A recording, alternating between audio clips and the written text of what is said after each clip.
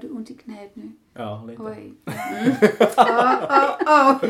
Jag har lite problem med knäna. Ja, det är tydligt. Ja. Men det är sådana saker är jätteviktigt. Att man lyssnar på sin kropp och inte försöker att göra det bättre än man kan. För det kan vara därför killar inte gör så mycket, för det är så övermodiga. Ja, men... en anledning. Ja, en anledning.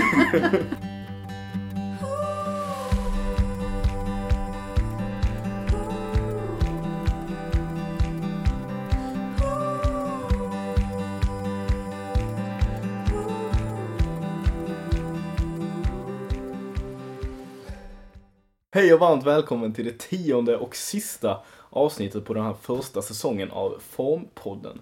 Din inspirationskälla till träning, hälsa och näring. Idag så sitter jag här med Åsa Hellström. Och vi har även med oss en gäst idag. Hallå, jag heter Anita von Duivenbode. Hej. Hej. Vad gör du här idag? Jag är här på grund av att jag är ballettlärare, klassisk ballettlärare. Och ger balett till unga tjejer. Men också till lite äldre tjejer som är, kan man säga, 25 plus. I klassen har vi från 25 upp till 70. Mm. Så alla kommer med. Jättetrevligt. Ja. Hur kommer det sig att du har gått ballettvägen i livet? Ja, det är en lång berättelse, men jag ska göra det kort. Jag var en liten tjej. Och min mamma tyckte det var... undrade vad ska jag göra med henne. Vilken sport. För hon tyckte också att jag skulle vara bra att bli stark. Så hon frågade våra husläkare. Vad ska jag göra med den här lilla tjejen? Så sa han ballett. Han sa ballett för hon blir stark. Hon är smal så det är rätt så trevligt för henne. Men hon blir stark. Stark i skelettet. Stark i muskulatur. Men ofta också stark i knoppen kan man säga. För man måste koncentrera sig. Man måste bli snabbt i tanken. För olika övningarna är byggt upp med olika övningar. Och då måste man kolla och göra direkt. Så en lärare berättar om det eller visar det. Och så sätter de igång musiken och go for it. Så det är också bra för hjärnan att göra ballett. Vilken klok läkare. Ja, det var en jätteklok läkare. Och det första gången jag var på ballett, pappa körde mig till balletten och så kom jag där. Det var en jättegammal man som stod där som var lärare. Och så var jag där och jag blev förälskad. Inte i den gamla mannen, men i balletten. Kanske lite grann också. Ja. Vart var detta någonstans? Det var i Haag. Jag kommer från Holland, Haag. Ja, Okay. Jag är född i Haag och har fått min utbildning i Haag. Okej. Ja. Så där gick man liksom det är den utbildningen du har, ballettutbildningen. Ja. Och sen så har du fortsatt med det i Sverige då. Ja. Jag har inte gjort så mycket i Holland. Jag var freelancer. Okay. Och, för jag hade en annan karriär. Det är också, man upptäcker att balletten är otroligt krävande för kroppen. Och jag hade en liten skolios. Det är borta nu, tack och lov. Genom en kiropraktor som satte ihop mig igen. Men då hade jag det och ballett är tuff. Framförallt när man vill göra det som yrke. Och så det var, fötterna var inte helt perfekt heller. Och muskulatur var tuff. Så jag valde att göra något annat. Och så blev det marketing, kommunikation. Så det är något helt annat. Ja, det är det ju. Men kärleken sitter kvar och satt kvar. Och så freelancade jag med en väninna hade en skola. Ballettskolan, så jag freelancade där. Och så då och då hos andra. Och så kom jag till Sverige. Det var 21 år sedan. Och gjorde ingenting faktiskt. Och så fick jag ögon på NIA. Och så blev jag NIA utbildad. Så träffade jag någon annan tjej som hade en ballettskola, en dansskola i Ängelholm. Och hon var intresserad och frågade mig om jag kunde göra ballett. Och så sa jag direkt, ja, det gör jag. Och så är jag nu redan 3 år ballettinstruktör, ballettlärare i Ängelholm. Och hoppar in här i Viken också. Okay. Ja. Så det var lite ändå lång men kort. Men NIA har vi ju pratat om i ett helt skilt avsnitt faktiskt. Men skulle du säga att NIA och ballett möts? Lite grann, ja. De har den tekniken av Isadora Duncan. Och Isadora Duncan är i början en riktig balletttjej som tyckte att ballett var för onaturligt. Och hon tyckte att man kan dansa också på ett annat sätt. Det är grundaren alltså? Eller? Ja, så i grunden har hon ballett. Men upptäckte att man kunde göra det också på ett annat sätt. Och så gjorde hon sitt eget. Den lätta, glada, unga tjejdansen som har NIA tagit in i sin rörelsemönster. Okay. Ja. Men det var det här att just det med att leka med tå och häl och inte bara vara på tårna som är så jobbigt då för kroppen när man är där. Ja, men också den utvridning som man har i klassisk ballett, så har man det inte riktigt med Isadora Duncan. Isadora Duncan har mer frihet. Man kan göra mycket andra andra rörelser var det är mycket spänningar i balletten. Hos Isadora Duncan mer frihet. Mer lätthet. Det kan jag säga, ja. Vi brukar gå igenom, speciellt när vi är inne på träningsbiten i vår podd, så brukar vi gå igenom lite varför det är bra med just den träningsformen vi diskuterar. Och ballett, som jag har läst på lite, det är ju inte så lätt som man kan tro. Eller jag vet inte om folk tror att det är lätt, men det var några artiklar som påstod det att men det är inte så lätt som man tror helt enkelt. Och jag har själv också provat på lite. Man har faktiskt installerat en ballettstång här borta. Så det är ju inte jättelätt. Men vad är det som är så bra med ballett? Det är massa saker. En är såklart hållning. Man blir medveten om sin kropp. Man måste hålla sig för att kunna göra olika övningar. En pirouette kan man inte göra när man har inte en spänd core. Man får en starkare core. Hela kroppen blir starkare, framförallt också skelettet som är viktigt. Man får mer musikalitet, grace eller graciös, jag vet inte om det är samma ord på svenska. Man får lite känsla av rumsuppfattning.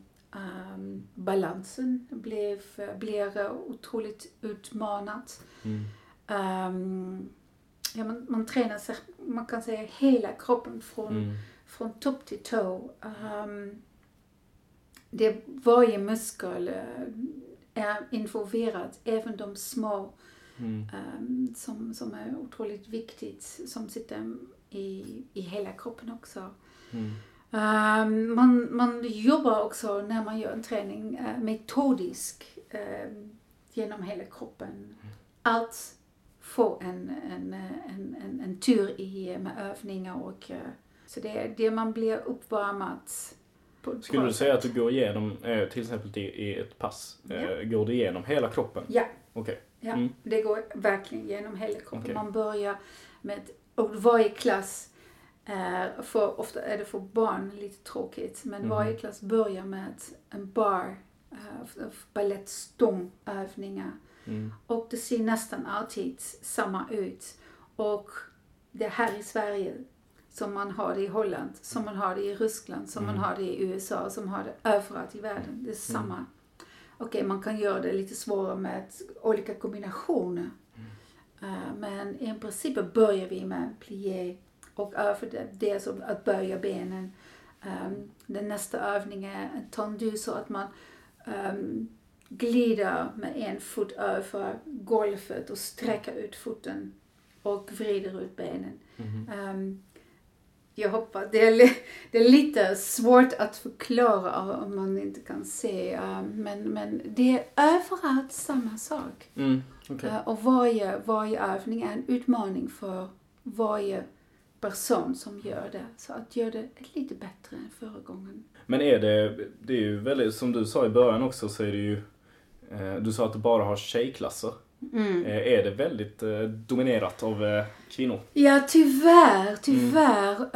Jag skulle rekommendera massa med killarna att gå in i en ballettklass.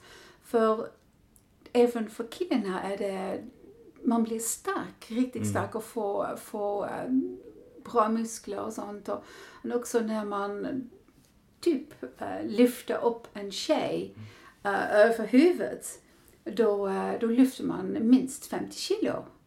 Och det är inte en lätt grej, så killarna blir verkligen jättestark i hela kroppen, armen, ben och så det kan bara säga, kom killarna, kör bara så, försök och prova och sånt. Jag vet att men du har inte många... Nej, inte en enda. Du har gjort det här i 3 år, eller vad sa Ja. du? Just här i Sverige. Ja. Jag var inte en enda... Nej. Och jag vet att i klassen som hiphop och street och sånt, där finns några stycken som vågar. Och de har jätteroligt, för det är roligt att dansa, det är roligt att röra sig. Och det är bara coolt. Och man är coolt också, det tycker jag. Det, ja. Men det finns, jag tror att många killarna och många människor ser bara killar i tights och sånt. Men man kan ha mjukis på sig, det går utmärkt. Så det behöver inte vara tights och sånt. Och det är samma sak för tjejerna. Man skulle väl få in det här lite, vi har ju pratat mycket om just vad man inte tar in i skolans värld då, på idrotten. Tänk att få in lite ballett. Jag vet inte om man någonsin tar in det överhuvudtaget. Så att man fick bekanta sig med det. För att det är ju inte många som... Det skulle vara jättekul. Ja. Det skulle ju... Då hade det ju kommit in en sån här skolval. Så hade det varit så här, eller inte skolval, men det hade kommit in en sån elevens val. Ja. Gör ballett eller spela innebandy. Hur många av killarna hade valt att göra ballett? Det är inte så många. Nej, precis. Men det är synd, för det skulle vara bra för de som spelar innebandy. Behöver också att vrida ut sina ben. För att vända sig och sånt. Och jag vet inte så himla mycket för innebandy. Men jag vet att ballettträning skulle vara jättebra för hockeyspelare överhuvudtaget. Men de vågar inte. Och sen har du ju allt det här med koncentrationen och närvaron som du har jättenytta av i ditt skolarbete. Om man skulle liksom köra en break. Så att det hade man nog fått haft som obligatoriskt med ett val. Ja, precis. Obligatorisk ballett men det skulle vara kul. Paus. Ja. Och det är också, jag tror också att ballett kan även vara en rätt så meditativ när man gör stretching och sånt. Det är också verkligen medveten vad man gör. Man känner hur muskulatur blir lugnare och sånt. Och det är precis som att yoga. I yoga är det massa män som är med. Och jag förstår inte varför de är där och inte på ballett. Det är någonting... Men det handlar väl också om liksom vad som är trendigt och vad som är inne. Och vad jag har förstått så har ballett ändå gått upp sig lite där och blivit lite mer trendigt. Jag vet inte om det är någonting som du har upplevt. Ja, ballett själv, det är många äldre tjejer till exempel som säger jag hade önskat mig alltid att dansa ballett, men det var eller inga pengar eller det var ingen tid eller vad som helst för det. Och då säger de, men nu är det för sent, men det är aldrig för sent. Nej. Det är aldrig för sent att träna överhuvudtaget. Men det är inte för sent för att dansa ballett. Man kan alltid dansa ballett. Det är no problem. Även om man har aldrig gjort detta. Det är en lärare står framför klassen. De visar hur man ska göra, berättar hur man ska göra. Och då gör eleverna den övning. Och en lärare håller koll så att det inte går fel. Att man inte, kan man säga, anlärer sig saker som är fel. Eller gör någonting som är fel och får skador och sånt. Så det är också rätt så. Risken är inte så stor som man ser ofta i fitness. Där en lärare står framför klassen med ett headphone och det gör man inte i balett. Okay. Ja. Man håller koll på riktigt. Sen är det väl så också att det är ju inte så många ballettlärare eller så många som undervisar i ballett. Här är, alltså om man bara tar alltså utbudet från, om du tänker yogalärare, utbildas ju, det finns ju jättemånga yogalärare. Ja. Det finns ju överallt. Men det krävs ju en annan profession i grunden för att undervisa i ballett. Man måste verkligen ha haft en bra bakgrund i ballett och en bra utbildning. Så att man vet om den hela skeletten och muskulatur, hur det byggt upp. Men man också har kontakter och sånt med fysioterapeuter och sånt. Och så att man vet, okej, jag har en elev som har kommit igår till exempel. Berättade, jag har ont i höften där och sånt.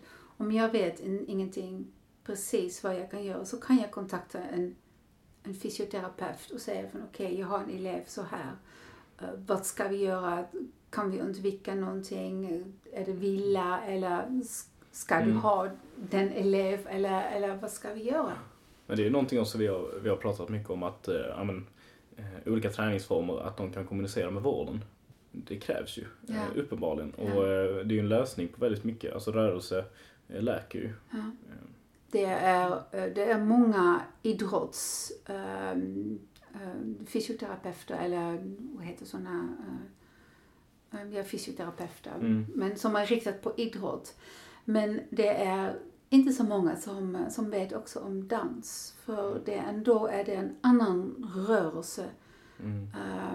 Oftast vi gör med ballett till exempel. Hiphop och street och sånt och reggaeton. De har också andra rörelser som man kan skada och det är bra att det finns en typ fysioterapeut som vet hur en dansare eller en hiphop-dansare, eller det spelar ingen roll vilken typ, men att de vet. Ja.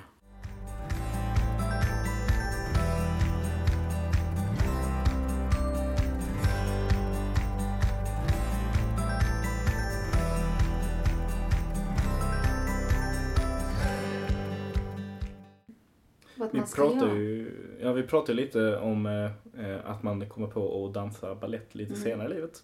Och Åsa har ju börjat dansa ballett. Ja, kul. Nu på senare tid. Dansa var vi kanske att ta i, men... Gått efter YouTube och sånt. Ja, nej men det är intressant det här tycker jag med att jag kände efter att vad behöver min kropp. Och sen så visste jag ju, gick för Anita och tog en intensivkurs en vecka där vi gick varje dag. Och jag blev jättefascinerad av det och sen så började jag träna lite själv hemma och jag har upptäckt jättemycket positiva saker för mitt välbefinnande. Dels hållningen och känslan med en otrolig närvaro i min kropp. Och sen det mentala. Jätteskönt. Så väldigt mycket meditativa övningar. Och en härlig precision och enkelt att utmana sig själv utan att skada sig. Ja. Det är så små differenser. Och det fascinerar mig oerhört måste jag säga. Ja. Det är det roliga med ballett. Så att framförallt när man bara försöker att göra någonting i en rörelse lite bättre. Och man kanske inte går det direkt, men när man har det så har man sån bra känsla för den övningen går då ännu bättre och man får kanske benet lite högre, kanske en plié, att man böjer benen, att man går lite djupare men också hållningen, att hållningen är på riktigt som det ska vara, naturligt också. För vi säger att balletten, de har sån Nej, men att man har en hållning som är stolt och sånt. Och de säger för en bröst upp och sånt. Men man glömmer att man måste spänna hela paketet från under bröstet kan man säga till höfterna. Så att man hela korsetten från bak och fram att det är spänt. Men också att man har ryggraden som det ska vara. För det glömmer man oftast. Och det är sådana saker. Att när man står bra så vet man att man står bra. Ja. Att man känner det på riktigt. För det blir det är ingen utmaning för ryggraden mer. För de står på ett naturligt sätt. Ja. Det är många fördelar med att få bra hållning. Liksom. Får ju bättre självförtroende också. Ja. Det är bara... I alla fall, alla tror att du har bra självförtroende. Placebo-effekt. Jag minns när jag var liten så jag var otroligt blyg tjej. Men på grund av min hållning så visade jag inte att jag var blyg. Men så alla trodde att hon är självsäker och sånt. Det går bra. Så jag fick en annan också reflektion med ballettträningen. Eller det sättet som du faktiskt då kan göra det på ett ganska så enkelt sätt. Men också få det här kraftfulla men ändå behålla det mjuka. Och hur det mentala av att vara så otroligt närvarande i din kropp men ändå på ett skönt sätt. Så att jag kan tänka att det här skulle hjälpa väldigt, väldigt många som har mycket stress. Vi går ju oftast till yogan, men jag ser balletten som ett annat sätt. Om du då inte vill... Ett annat fantastiskt bra sätt tror jag att jobba med dig själv och din kropp. Det roliga är också att med klassisk ballett använder vi klassisk musik. Och det är vi ofta inte van med. Och då har man framförallt när man börjar, ofta är det jätterelaxta klassisk musik. För det ballettlektion bygger upp för vi börjar mjuk och långsamt och medveten. Och så går det snabbare och snabbare och då går vi tillbaka i mitten. Mjuk och långsamt och då går det snabbare och snabbare. Och precis är det en absolut konditionsträning kan man säga. Så att man verkligen får, heter det fluss. Plus. Att man verkligen måste andas och så djupt och men också när man typ hoppar och sånt. Ja, vi har ju pratat också om det, liksom med medvetenheten i träningen och är det någonstans man har det så är det väl i balletten då. Absolut, det måste. Verkligen. Ja, det är viktigt att man har ett kroppsmedveten, att man vet hur man står, hur man vet att man gör en övning. Att man vrider ut på ett rätt sätt. Inte från knä men från höfter. Och därför är det en lärare också. Att man kan göra det som också gör med YouTube. Det går jättebra. Men också är en välutbildad idrottare kan man säga. Det är du faktiskt. Och så det får också, hon också är mycket mer medveten om sin kropp. Så när man är verkligen inte har tränat och sånt mycket, då ska man vara lite försiktig och vara väldigt medveten att hur man gör saker och lyssna på damen eller killen som är från YouTube. Jag tror det är ganska så, man behöver ha en lärare. Jag menar, jag börjar ju ändå hos dig, även om det bara var en sån intensiv vecka. Men jag fick ju ändå en liten känsla för det. Men annars så får man hyra in dig privat. Ja, det får man gärna göra, no problem. Men så en intensiv vecka är fantastiskt. För då har man varje dag så kroppen minns och hjärnan minns fortfarande vad man har gjort dagen innan. För dagen efter är det samma övning igen och dagen efter samma övning igen.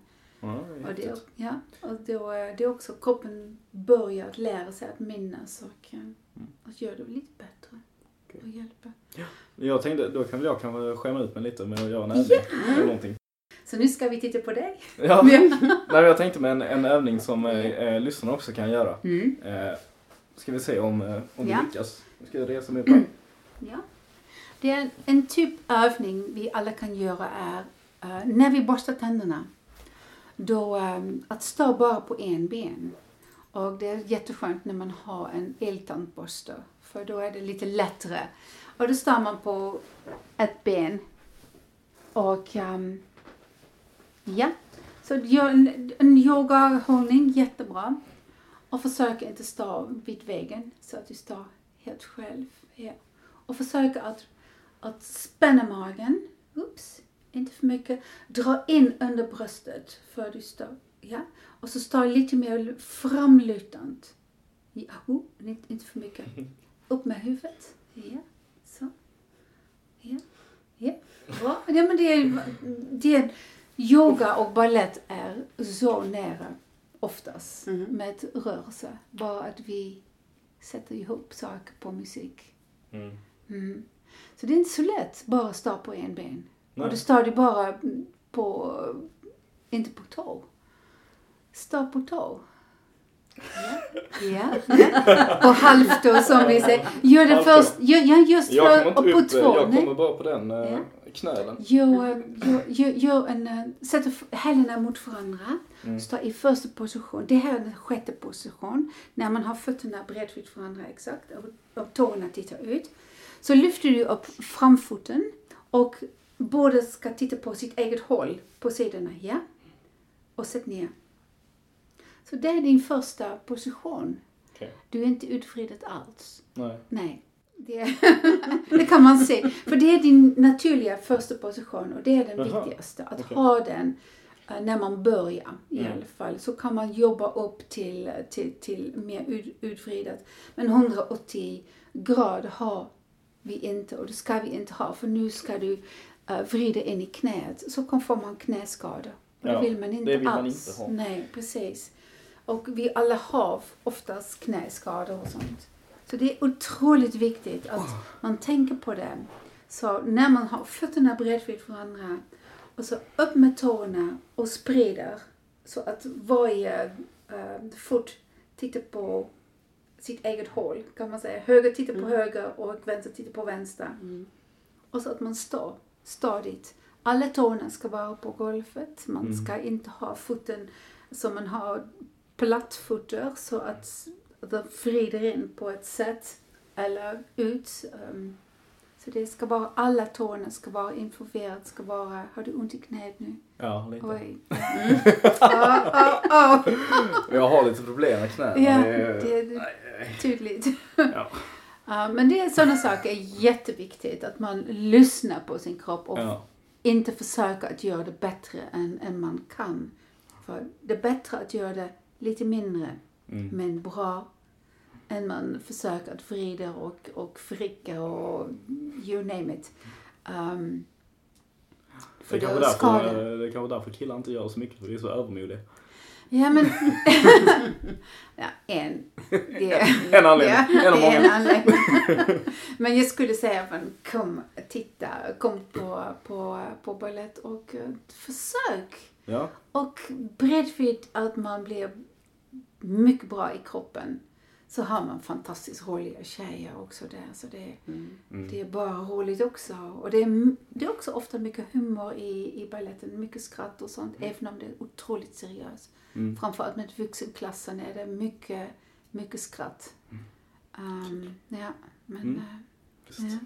Intressant. Ja, väldigt intressant. Ja, det är kul och det är lite synd att ofta i små städer att folk inte vågar att dansa ballett. Jag vet inte. Man ser det ofta i storstäder som typ Stockholm och Malmö, Göteborg. De har jättebra skolor och såklart att Stockholm sin akademiska utbildning och sånt. Och man har möjlighet att gymnasiet med dans och sång och sånt. Så har man ofta också ballett i den. Men det är storstäder och det ska vara lite också mer här. I småstäder. För tur du har satt igång och undervisa här då. Ja. Så fler får möjlighet att prova det. Ja, det finns en vuxengrupp i Viken hos Sansa Balans på lördag. Och jag ger ballettlektion på tisdagen i Ängelholm hos Josamikas. Så lite reklam här. Men, och så funderar också lite grann för att göra någonting själv. Stå på ett ben när du borstar tänderna, typ. Jag står på ett ben när de borstar tänderna. Det är fantastiskt bra. Och inte luta mot väggen eller handfaten eller något sånt. Och så lyfta, när man sitter och sånt, lyfta en ben bara. Försöka att vrida ut från höften och lyfta. För det är massa små fina muskler som blir glad. Och vi var glada av att ha det här. Tack så jättemycket. Jag är jätteglad att fick komma här och att ni frågade, för det är super kul att kunna berätta. Jag kan prata timme efter timme. Ja, men super. Tack för din medverkan. Tack snälla, tack.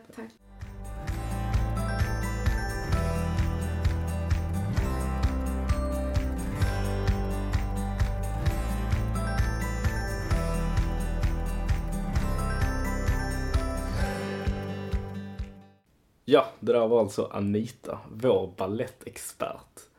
Och det här var det 10:e och sista avsnittet för säsong 1 av Formpodden.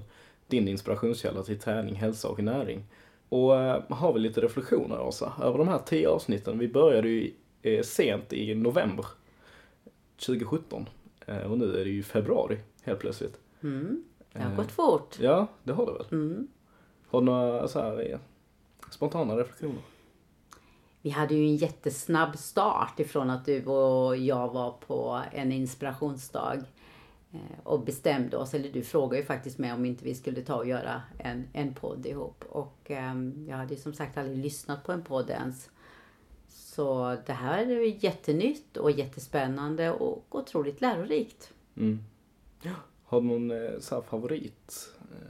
Eller det var mycket som var varmt om hjärtat kanske? Eller? Ja, det jag har känt kanske... Jag tycker om att kunna förmedla någonting som man kanske har lite glädje av också när man har lyssnat färdigt. Och vi har ju ändå fått lite reflektioner av de här övningarna som vi gav i början. Att det var flera som gjorde dem, och det blev jag väldigt glad att höra. Att man faktiskt har testat det, så att det ger något mer än att bara suttit och prata. Ja, men det är också ett kul inspel när vi kom på det att vi skulle göra en liten veckans övning varje gång. Och det är någonting jag också hoppas utveckla till nästa säsong, att man har mer sådana saker. Som ger lite handfasta tips till de som lyssnar. Så det blir lite variation i det här 30-40 minuters avsnittet. Ja, men annars hur jobbar du nu egentligen? Podden är ju bara en väldigt sidogrej, men hur jobbar du annars? Jag har ju mina träningsevent och mina föredrag som jag varvar och försöker väva ihop till en helhet. Och jag har ju regelbundet workshops på Torekov Hotel. Så att nästa har jag ju faktiskt redan den 3 mars. Och där får man uppleva en helhet av det här att vara med på en workshop, och när du kommer hem också ha redskap att du direkt kan applicera det i din nya livsstil. Men vi också väver samman av att vi har lunch och spa, så att det blir en dag både träning och mycket njuta och nya människomöten. Så det gör jag ju, och sen under veckorna så har jag ju faktiskt nyligen börjat köra PT-lektioner med träning hemma. Och det är väldigt, väldigt inspirerande. Jag har 1 till 2 till 3 personer då som jag mer kan guida på ett sådant sätt att de ska få komma in och hitta återigen en hållbar livsstil.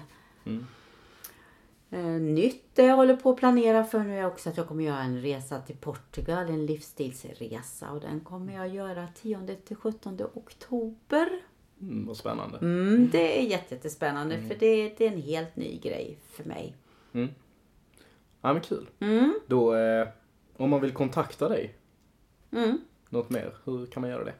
Dels kan man ju gå in på min hemsida då, formtoppen.se, och där ser man ju löpande vad som händer och vad jag har på gång för någonting. Både med mina träningsevent men också mina löpande livsstilsprogram som jag jobbar med näring, också med kosten, och hitta rätt i det. Okej. Mm. Ja, men då tycker jag vi avslutar vår första säsong som poddare. Det har varit en väldigt spännande resa. Något så jag hoppas vi tar upp igen. Fram till dess så kan ni följa oss på alla sociala kanaler. Så ni inte missar när vi startar upp vår andra säsong av Formpodden. Och ni kan även mejla oss om ni har några frågor på formpodden@gmail.com. Och med det så säger jag för sista gången den här säsongen: håll form.